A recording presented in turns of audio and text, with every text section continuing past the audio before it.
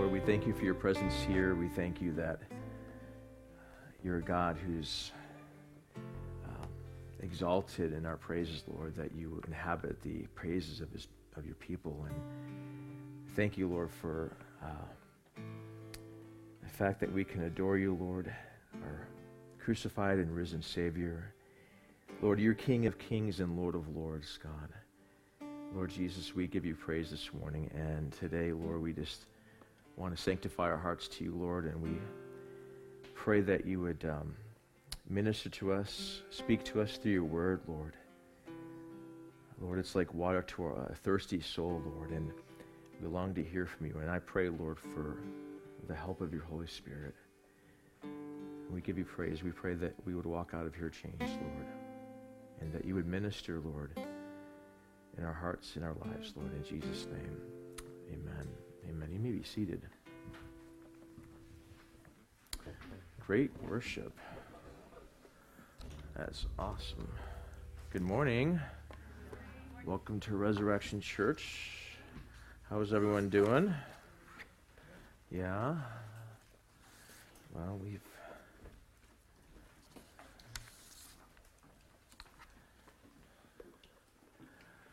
you're online, hello. Say hello, give a like. Do all that kind of online stuff. All right. Hey, next week you'll want to come, because you want to come to church every Sunday, but next week you have something special planned. What's that? Should I say? Yes. Okay. So we have a brother here in our midst that is. Oh, by the way, we forgot to do one more thing. I'll announce this, then we'll do one more thing. Yeah. So we have a dear brother here in our midst that has been really with us since before we even started the church. In fact, Daniel and Natalie came to me like they say, we're supposed to go to your church, and I hadn't even announced I was going to plant a church. But Daniel has been the most faithful, loyal, every other good adjective you can think of, constant, and he is a gem. Both you guys are gems. And next week we're gonna do something. We're gonna officially lay hands on him as being a deacon in our church. And it's stuff he's already doing the deacon stuff. We're just now giving him the official recognition. And so if you want to come next week, we'll do that as part of our service. I see great things for this man, things that even he doesn't realize that the Lord wants to do in his life. And I'm thrilled to have Daniel and Natalie and with our team, and I'm sure you guys can attest, next week we're going to do that. So come, and we're going to celebrate that. And then forgot to do one more thing. It's Joshua's birthday today, so we want to sing happy birthday. So maybe if a couple of this, Michelle and Nick, can lead the key. I'll mute myself because.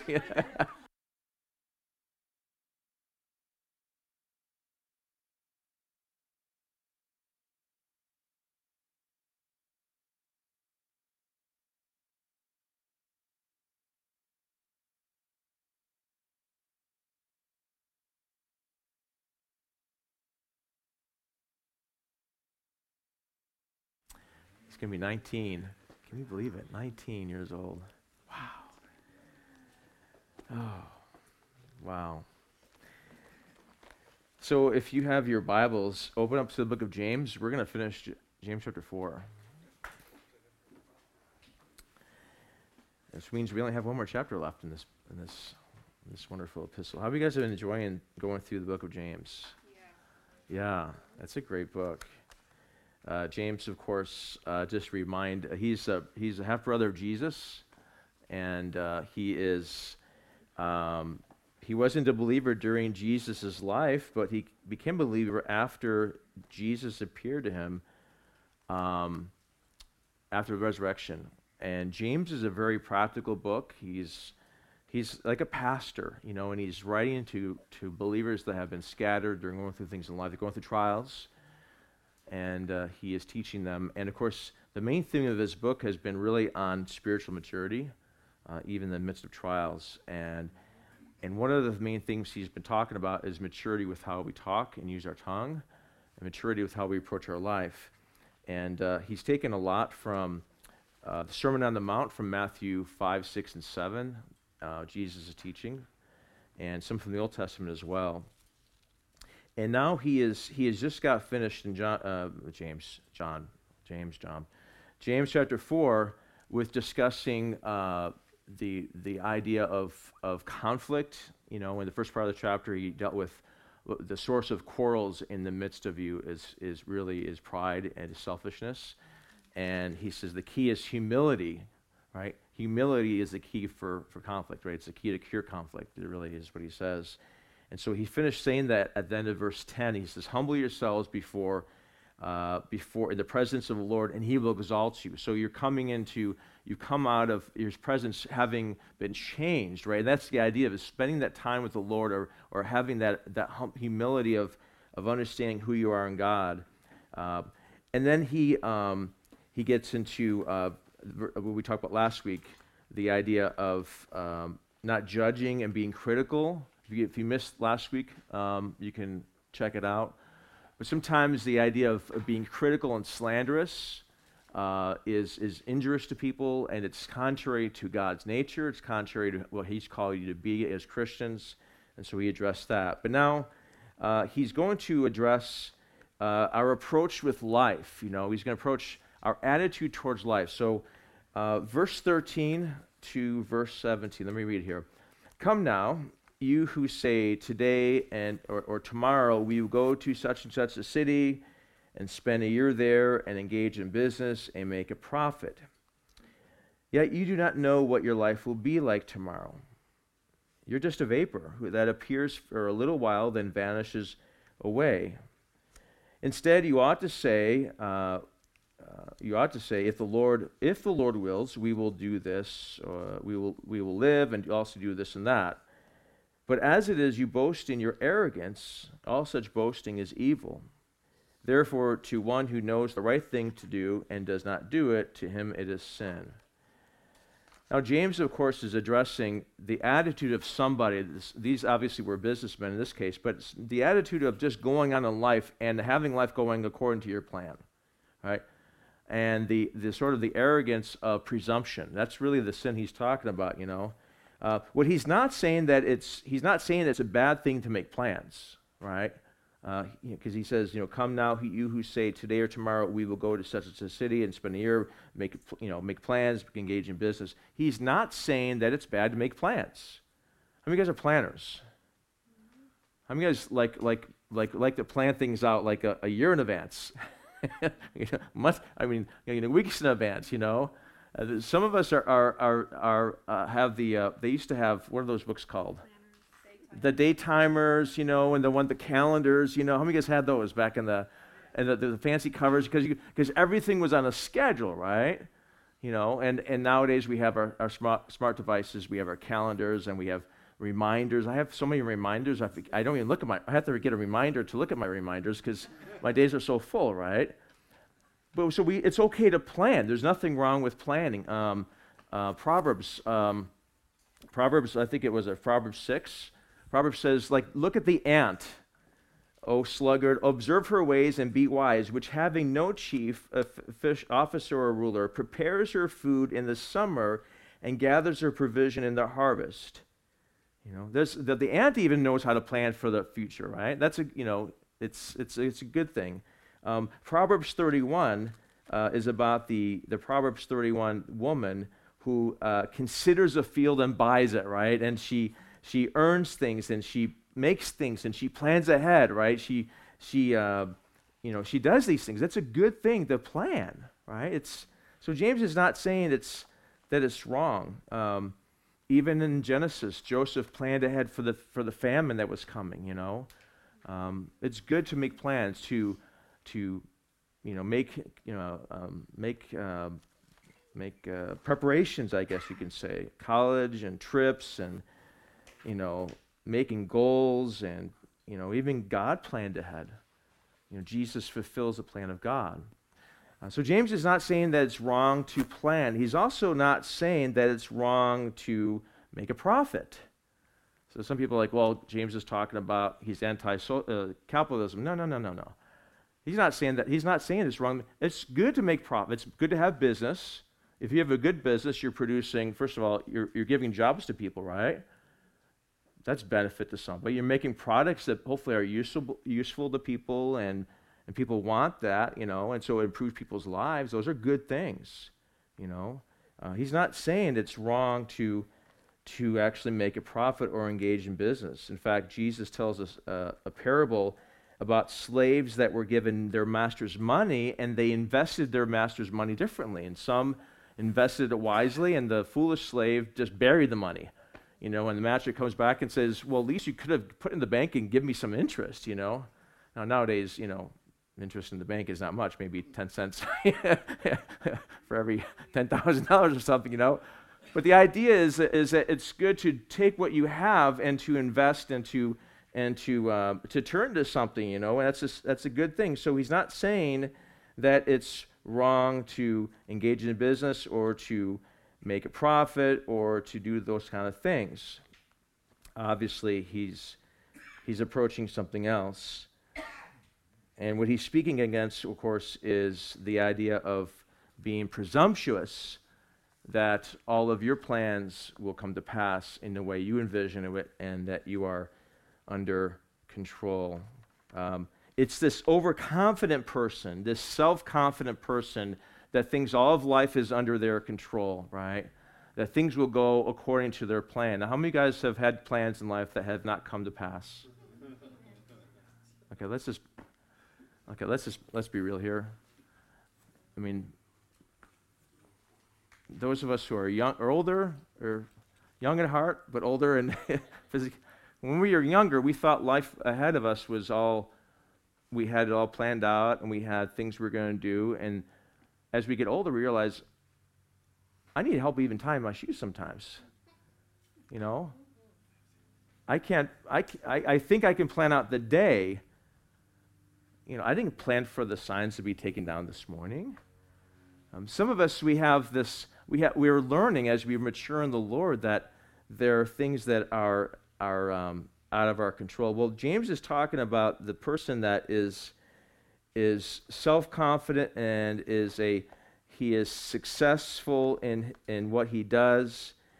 And James is saying that man doesn't even consider God. In fact, there are three kinds of people. One kind of person, God doesn't even enter their mind, where they just live life as if there's no God, right? I hope there's nobody here in that, but there's some people that live life as if God doesn't exist. They don't even consider God's will, God's desires, God's control, God's anything, right? They just live life. And that's what he's talking to. I think he's talking to people like that. But then there's some people who actually know God's will and reject it. They say, I know what your will is, God, but I don't want it. And James actually is going to hint at that at the last verse where he says, to the one who knows the right thing to do and does not do it, to him it's sin. Right? So there are those who don't even know God's will, and don't care about it. There are those who do and those who reject it. And then there's those who are really ignorant of God's will, and hopefully they can decide how to follow God. He says to the overconfident leader who says, we will go. If you look at verse 13, 3 times it says, we will go. The way this is written in the Greek text, it's a future tense, which implies this is going to happen. It's not written like this may happen, right? We're going to go. We're going to do a business. We're going to this city. We're going to spend the year, and we're going to make money, as if it's all under your control. That's the attitude of this person who's doing that, right? It's the idea that success is only in our hands. And James is going to say, first of all, he's going to point out three things. I'm going to get into verse 14 here. First is you don't know. You don't know. You think you know, but you don't know. You don't even know what your life is going to be like tomorrow.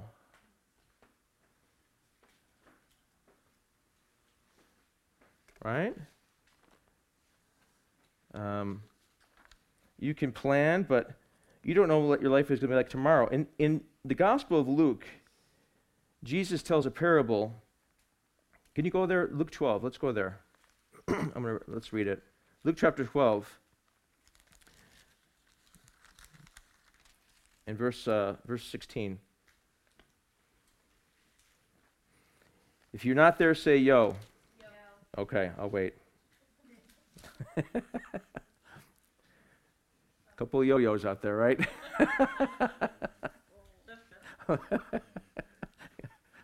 That just came to my mind. That wasn't planned. I did on Friday because I want the kids to be along with me, so I want the adults too. All right, Luke 12 and verse 16. And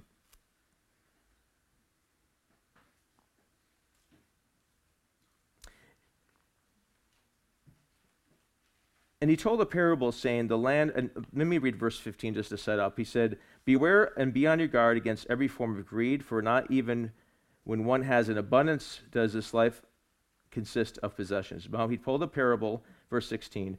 The land of a rich man was very productive, and he began reasoning to himself, saying, what shall I do, since I have no place to store my crops? Then he said, this is what I will do. I will tear down my barns and build larger ones, and there I will store all my grains and my grain and my goods. And I will say to my soul, soul, you have many goods laid up for many years to come. Take your ease, eat, drink, and be merry. This is the kind of person that James is talking about. I have it all under control. Life is all under control. I have it all figured out. But God said to him, verse 20, you fool, this very night your soul is required of you. And now who will own what you have prepared? So is the man who stores up treasure for himself and is not rich towards God. That's the kind of person James is talking about, the idea of having God not even in the picture, right? And James is saying, one, you don't even know what your life will be like tomorrow. You know? Go back to James.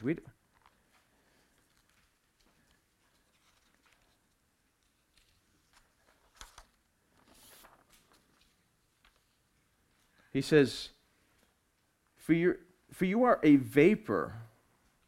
Okay? First of all, you don't know. Life is uncertain. Life doesn't go the way according to plans. You don't know what's going to happen tomorrow. And so the presumption of planning with this attitude of, oh, it's going to happen, is what James is warning about. Proverbs 27:1 says, do not boast about tomorrow, for you do not know what a day may bring forth. That's the idea of this boasting arrogance of what's going to happen. There's nothing wrong with planning, right? But planning as if it's all under your control is what James is talking about. Planning as if your will be done, right? Now, sometimes, how many of you guys get frustrated when your plan's not happening? Come on, you get up in the morning and you have, we should all raise our hands because we all do this, right? We wake up in the morning and we have our agenda for the day, right? How it's going to go. And then when it doesn't go, we get frustrated, right? We get thrown off because we want to have things done. So James says, you don't know. Life is uncertain. You don't know how life is going to go. There's a song. I wanted to play it this morning. Some of you guys will know what I'm going to talk about here. It's a song called Which Way the Wind Blows by Second Chapter of Acts. Some of you guys, way back when, in the 80s, this is a fantastic song. I wish we had the capability of playing it over the overhead. I'm going to read the words to the song. It's by Second Chapter of Acts, It's two sisters and a brother. And the song is phenomenal. I'm just going to read the words. It says, feel a feeling, say a saying, but you will still be lonely if you think life is only for this moment.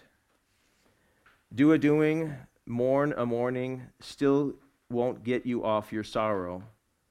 So go ahead and cry, but you can't pry a look at tomorrow.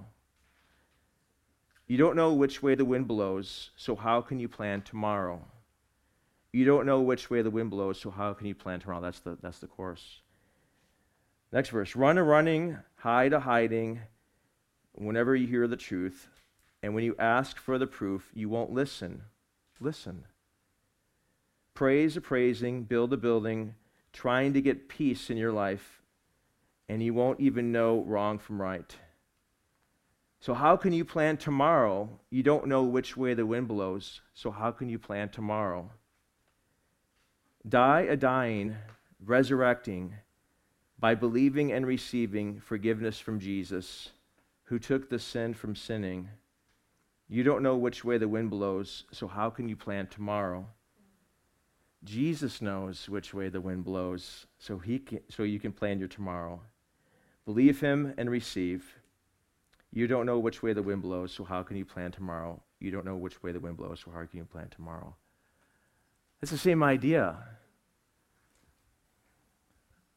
James says, you don't know. Don't know which way the winds blow. You don't even plan tomorrow, right? So what do we do? Right? What do we do?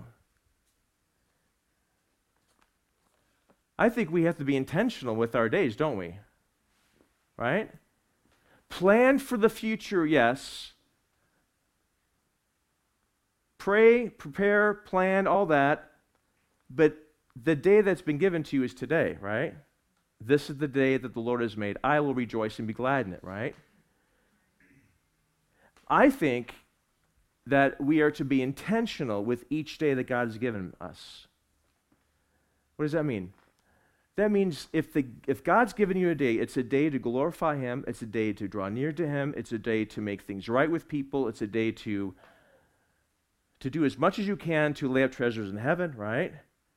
Be intentional with your day, and maybe more specific, be intentional with the things that are eternal. If we're not even guaranteed tomorrow, then if I knew that tomorrow was my last day, you know how I would live my day today? With a whole lot of, well, I would, with that in mind, I'm meeting Jesus tomorrow, so I would be calling people up, right? I would be telling people about the Lord. I would prepare my heart. I would live intentionally for eternity. Because if I'm not guaranteed tomorrow on this earth, I'm going to live eternity somewhere, right? So I'm supposed to be intentional about my life, and intentionality is really where God's leading me in my life right now is be intentional in my prayer life, be intentional with how I treat people, my family, with that kind of stuff, things that matter. Things take a whole lot more serious tone when you realize your days are numbered. You can't live your life as if you think you're going to live forever. I mean, you are going to live forever somewhere, heaven or hell. But you know what I'm saying? The days on our earth, we're not guaranteed. I hope we live long life. I hope we have longevity in all of our lives. I hope we live to be 100 and, whatever. But tomorrow may never come for some of us. And so what are we supposed to do? I think we're supposed to be intentional with our spiritual lives. Get our spiritual house in order, right? Forgive those people who have hurt you. Seek forgiveness of those you've hurt, right? That kind of thing. So James says, you don't even know, right? You don't even know. Then he says this other thing. He says, you won't last. Look what he says. You are just a vapor that appears for a little while and then vanishes away. You won't last. You don't know, and then secondly, you won't last. Again, we're not guaranteed tomorrow. He uses this word in the Greek that is etmos. It's E-T-M-I-S. It's like atmosphere, but with an E, you know?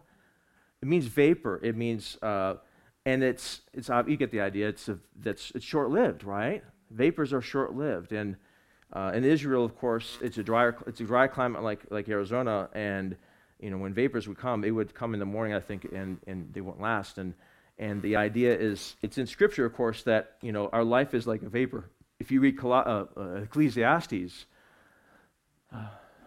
he says, vanity of vanities, right, go to Ecclesiastes. Can you do that real fast? I want to show you something here. So Ecclesiastes is sort of in the middle of your Bible. It's after Proverbs.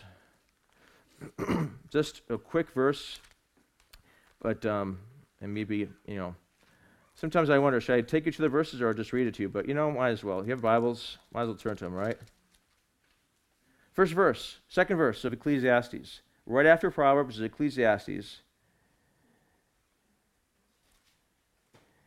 He says, vanity of vanities, says the preacher. Vanity of vanity is all is vanity. Does somebody else have a different translation than what I have? I have New American Standard. Does somebody else have? Meaningless? Okay. Anybody else?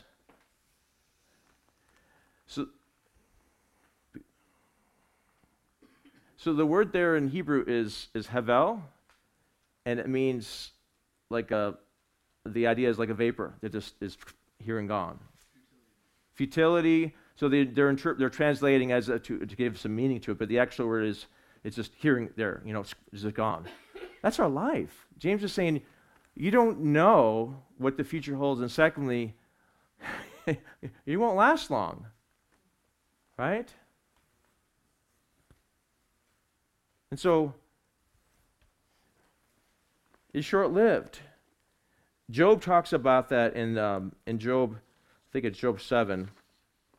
He says, my days are swifter than a weaver's shuttle and come to an end without hope. Remember that my life is but a breath. My eyes will not again see good.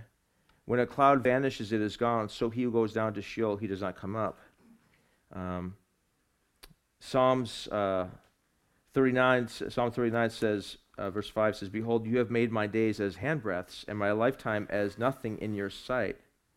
Surely every man at best is a mere breath.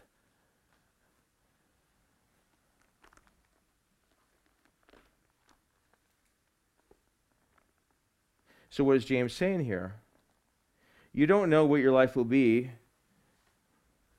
and secondly, it won't last. Life is short and life is fragile, isn't it?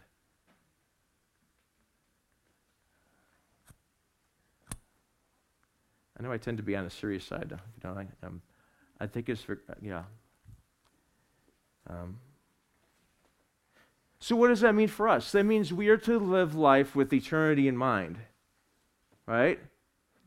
Obviously, be in the present with people, but always have eternity in mind. What you do with your life, your decisions, your choices you make, have eternal consequences, right? Live with eternity in mind. Lay up the treasures in heaven, right? Get healing for your past in Christ. Understand who you are in Christ. Understand what He's done for you. But use our time wisely. Live with eternity in mind. How many guys, when you're younger, remember your parents would say, because my parents would say this to me, life will go by so fast. I remember my grandmother, both my grandparents saying, John, I was, okay, this does not leave this room.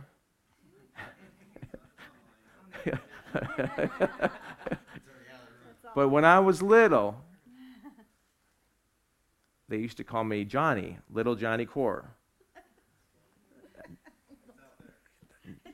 Don't even dare to call me. When I was little, I mean little. Yeah, don't ever call me Johnny. You'll see a side of me you don't want to see. But I remember both my grandmothers saying, tell him, hey, Johnny, your life is so quick. My grandparents were wise. They were, wise. I respected them, great respect. And they kept telling me how fast life is, right? Those of you guys who are young, I know it's going to go one ear out the other. I'm just telling you, you're going to be 35. You're going to look back and say, what happened? My son is 19 in 2 days, right? 3 days, 2 days? What is it? 2 days. See, when you get old, you forget things too, you know? When I see my son and my daughter, I still see them this high. They've grown up, but I'm still trying to grow up with them in my mind's eye. And I have to remember they're adults, you know, and I have to treat them as adults and give them the adult. But in my heart, I'm like, and I love every part of their life and every stage of their life, but it's Sharon, you know, it's gone by. And you blink. And in the span of eternity, that's what our life is. Just a blip on the screen. That's our life. So what are we to do with life but live with eternity in mind? Because we are going to spend the rest of our lives either in heaven or in hell. And now is the time to prepare for those things, for the eternal life. You know, the things we see are decaying, they're passing away, and they're unpredictable, you know. And so James is saying, you don't know, and you won't last.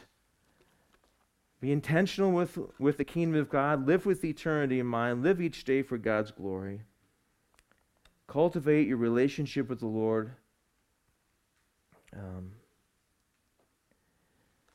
And then thirdly, I think James is saying this, and this is, thirdly, is you can't control it. You don't know, you won't last, and you can't control it. Life is not in your hands. You're just a vapor. Look at verse 14 again, back in James. You're just a vapor that appears for a little while and then vanishes away. Like you have no control over that.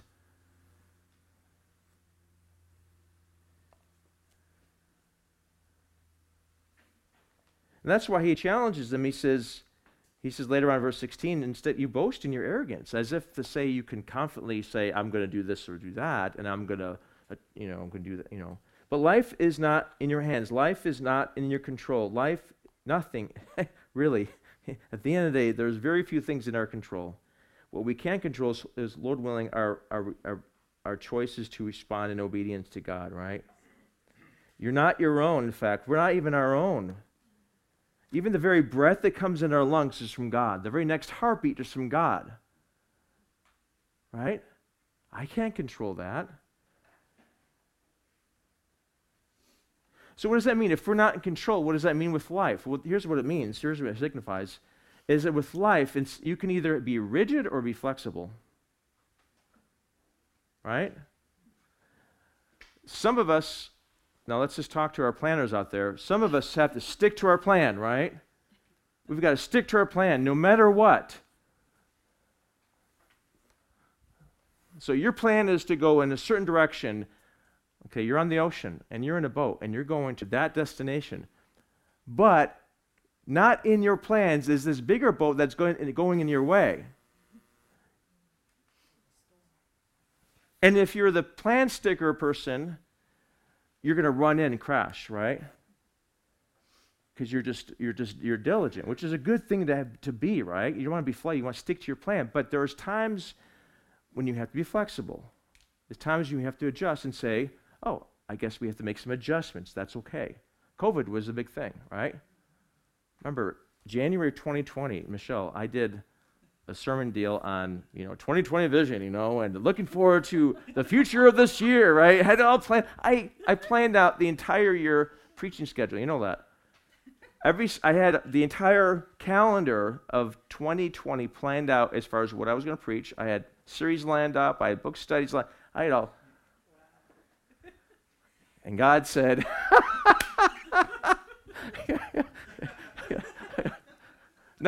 Now, here's the thing. If I was a rigid person with my plans, it just was a mess. It would have been a mess. So there's times when you have to be adjustable and say, okay, Lord. So what you do is you make your plans in pencil and you present them to the Lord. Right? You make your plans in pencil and say, Lord, okay, here's what I want. Here's what I see. And at the end of the day, what's our goal? Is it to get our will done or His will done? So if He says, let's make these changes, or I don't want, I'm going to change it. Then you say, oh, thank you. If that's your will, I'm going to do that, right? We learned, COVID taught us how to turn away from the ship, right? And then we had to deal with the mask and all that kind of stuff, That wasn't in our plans. But if you were rigid, things, we made adjustments. We had to, 2020? How many guys have forgot about 2020? It's a blur, isn't it? I don't remember 2020 whatsoever. You know that? Because it was just, who knew what was going to come next? Because God, as James says, you're not in control. God's in control. So be flexible in your plans. In fact, I would say this. I would say, just to add, make your plans with God in mind. I see the person in business and praying, Lord, direct me in these plans, or be my counselor in these plans in my business. It's just not Sundays only where God's involved in your life. James is saying, God has to be involved with your life Monday and Tuesday and Wednesday and Thursday, Friday, and Saturday, right? And there are some things that the Bible talks about, the whole thing with God being sovereign over life. God is in control of all of life, right? He allows you to make your plans, but He knows what's coming in the future. It's called the secret will of God, right? There are certain things that are revealed will of God, like the commandments and the scripture, what we're supposed to do, love one another, that kind of thing. But there are certain things that are sort of only He knows. And guess what? You'll find out when you go into that day what He already knew. And the idea is this. See, God doesn't tell you all of the future things because He wants you and I to trust Him day by day, moment by moment. He doesn't give us the flight plans of our life. One, I think some of us would freak out, What? You want me to take me? What? I'm not ready for that. You're right, because I'm not going to tell you that until I work these things in you to bring you to this, right? Or He's got something that's so, it's like He's going to call you to something that's phenomenal, and you don't see yourself as even deserving that, So you have to live your life day by day in dependency on what He's, and that's, again, at the end of the day, it's your will be done. So you don't know. You won't be here long, and you can't control. But guess what? The good news, of course, is that Jesus knows. Amen? Jesus knows. As the scripture says, He knows the beginning from the end. Right? He does know. He knows the plans He has for us. He knows where He's going to take us. He knows what He wants to accomplish in our lives, So when you gave your life to Jesus Christ and you say, Lord, you're my Lord, my life is in your hands, guess what? Now He gets to direct, He gets to be the captain of your ship. Which means he gets to call the shots, which is a wonderful thing because He's good and He's perfect and He's just, He's righteous and He's gracious and everything else, right? He's loving, He's gracious, He's kind. He also is very wise. But Jesus knows. We won't last, but Christ lasts forever. And what He does in your life is more profoundly enduring than what we do with our lives. How many of you guys, before you met Jesus Christ, your life was going one direction, and then Christ got a hold of you, and He's doing stuff in your life that you don't even, you're like, what? You're putting this stuff in my heart? You're creating this, you're filling with your Spirit and producing fruit in my life? If people saw me and they knew me from my past, and they look at me, they knew me then, and they look at me now like, you're not related. You're two different people, exactly. But Jesus Christ, that's what He does in our life, doesn't He? So Christ knows, and Christ endures and remains, and what He accomplishes remains, and of course Christ is in control. Jesus Christ is in control of our life. And James is trying to tell this boastful person, he says, here's what your attitude ought to be. Look at verse 15. Instead of thinking that you're in control of your life, you ought to say, if the Lord wills, we will live and also do this or that. If the Lord wills. And it's not just a saying you say, I'm just going to say this magic word. If the Lord wills, but it's to really mean it from your heart to say, Lord, here's my plans, here's what I like to see, but if the Lord wills, we'll do that. But if it doesn't, if he has a different will, then his will is even perfect and better than what I thought his will was, right? I think in Romans it has, what's the verse in Romans? Is it Romans 12? He says in Romans 12, let me just read it to you. Are you guys with me? Yeah. All right, just making sure. I mean, you're here with me physically. But like Romans 12, 1, he says, I urge you, my brethren, by the mercies of God, to present your bodies as a living and holy sacrifice acceptable to God. That's Romans 12:1, which is your spiritual service of worship. And do not be conformed to this world. That means don't have the world's mold on your mind, but be transformed by the renewing of your mind, so that you may prove what the will of God is. And here's what it is. It's that which is good, acceptable, and perfect.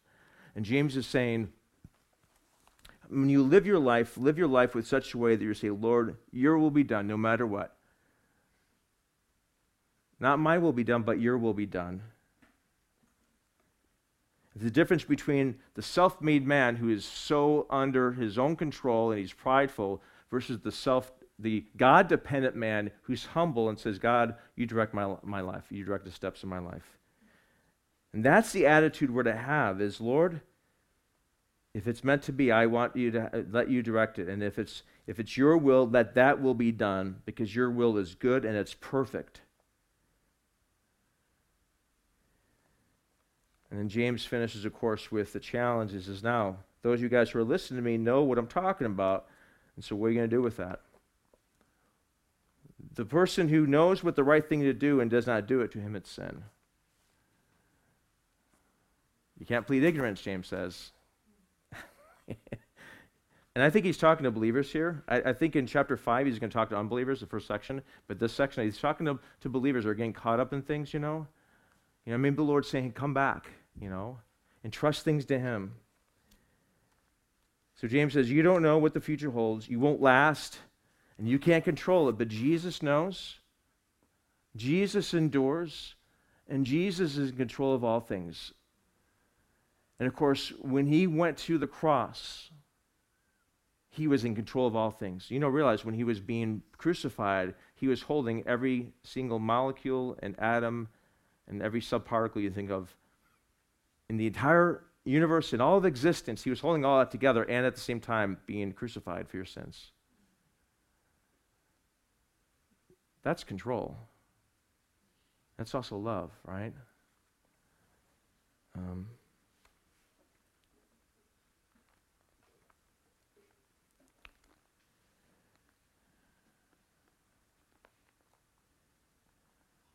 Give God your plans. Live intentionally. Live with eternity in mind. And trust your will to God's will. And see what he does. Lord, first of all, let us prepare our hearts for our time of communion as we think about, Lord, the fact that you are, that your will is being done. Ultimately, Lord, it's your will that's being done. Lord, I pray that we would submit ourselves to your will in every area of our lives, whether it's our job or whether it's our kids, with parenting and everything, whether if it's things, our struggles that we're going through right now, let it be that we submit it to you, Lord. In our future, Lord, let us trust you with our future, despite what our past may be, Lord. You can take the worst of us, Lord, and do something wonderful, Lord. We don't know what our future holds, but Lord, we know that you're the one that holds our future, Lord. And we ask, Lord, that your will would be done in our lives. We ask that I ask, Lord, your will be done in every person's life here.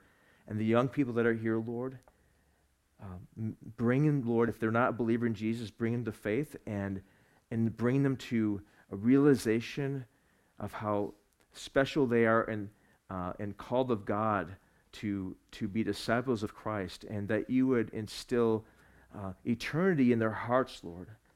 And help us, those of us who are old in our faith, Lord, to use our time every single day wisely, Lord, for the kingdom. And Lord, when you came to this earth, Lord Jesus, you humbly came as a servant. You humbly came and allowed yourself to be sacrificed as part of the will of God the Father. And because of that, Lord, because of your obedience to God's will, Lord, we are here. And so we thank you for that, Lord Jesus. And if we have the elements be passed out, as the elements are being passed out, we're going to take communion today. Just reflect on the kindness of God, the love of God that was displayed on the cross. When Jesus Christ shed his blood on the cross, that blood was sufficient to wash away all of your sins. And Paul says that if anyone is in Christ, he is a new creation. Everything in the past is washed away.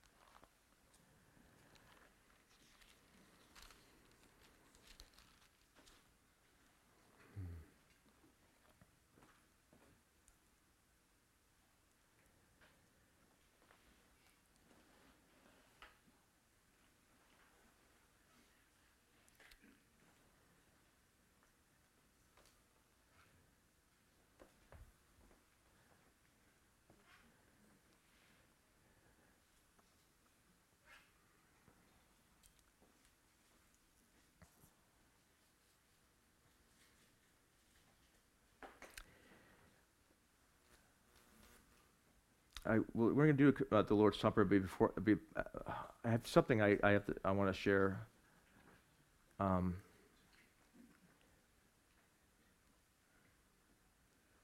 me share it right now. Then we'll do the Lord's Supper. I think there's somebody either here presently or listening that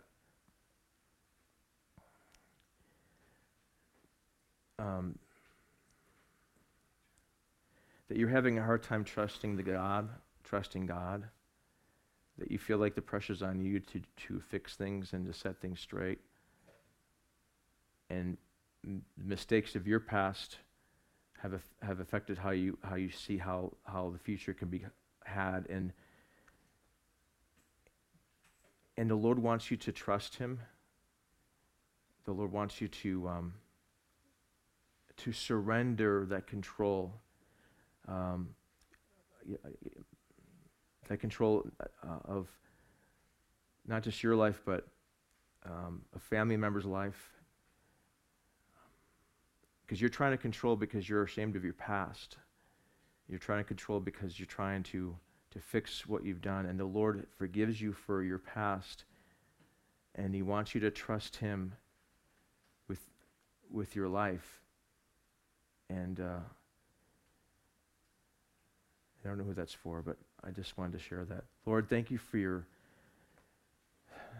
Jesus, for your sacrifice on the cross. And Paul writes in 1 Corinthians, he says, in regard to the Lord's Supper, he says, "For I have received from the Lord that which I have delivered to you, that the Lord Jesus, in the night which he was betrayed, took bread, and when he had given thanks, he broke it and said, 'This is my body, which is for you. Do this in remembrance of me.'" Lord, it was your body that was broken. You were the Lamb of God that takes away the sins of the world.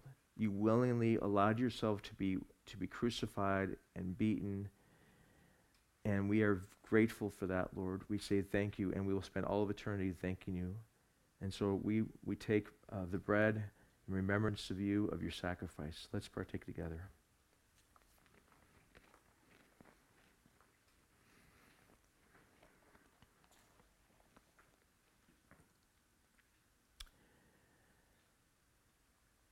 In the same way, he took the cup also after supper, saying, "This cup is the new covenant in my blood.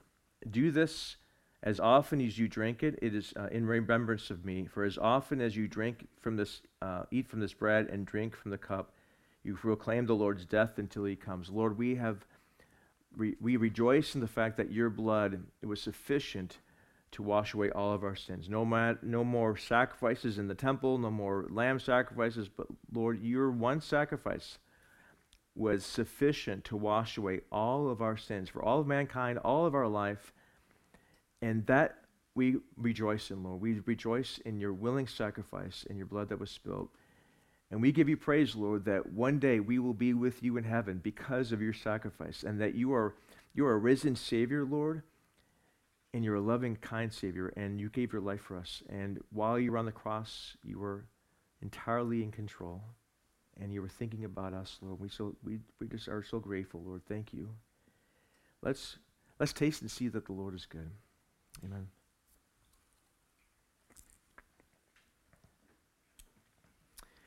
Amen. Isn't God good? Amen. Let's stand up. Let's stand up.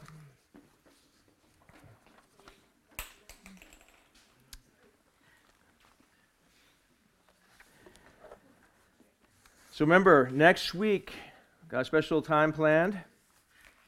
Gonna lay hands on Brother Daniel. And celebrate that.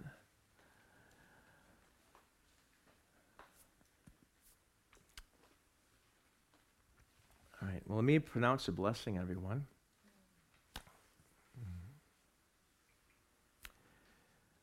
First of all, Lord, I just thank you for our congregation here. I thank you for your faithfulness to each one of us. And I thank you, Lord Jesus, for your will and your calling in our lives. And I pray your blessing, Lord, and on each one, and that you would pour out your Spirit on us. And I pray for your encouragement, and pray that you would fulfill your will in our lives, Lord. And I just pray, Lord, that the Lord would bless you and keep you, and the Lord would make his face to shine upon you and be gracious to you, and the Lord would lift up his countenance upon you, smile on you, and give you his peace that surpasses all understanding. Only the peace he can give, because he's the Prince of Peace. In Jesus' name, amen. Amen. All right, we'll see you guys next time. Take care.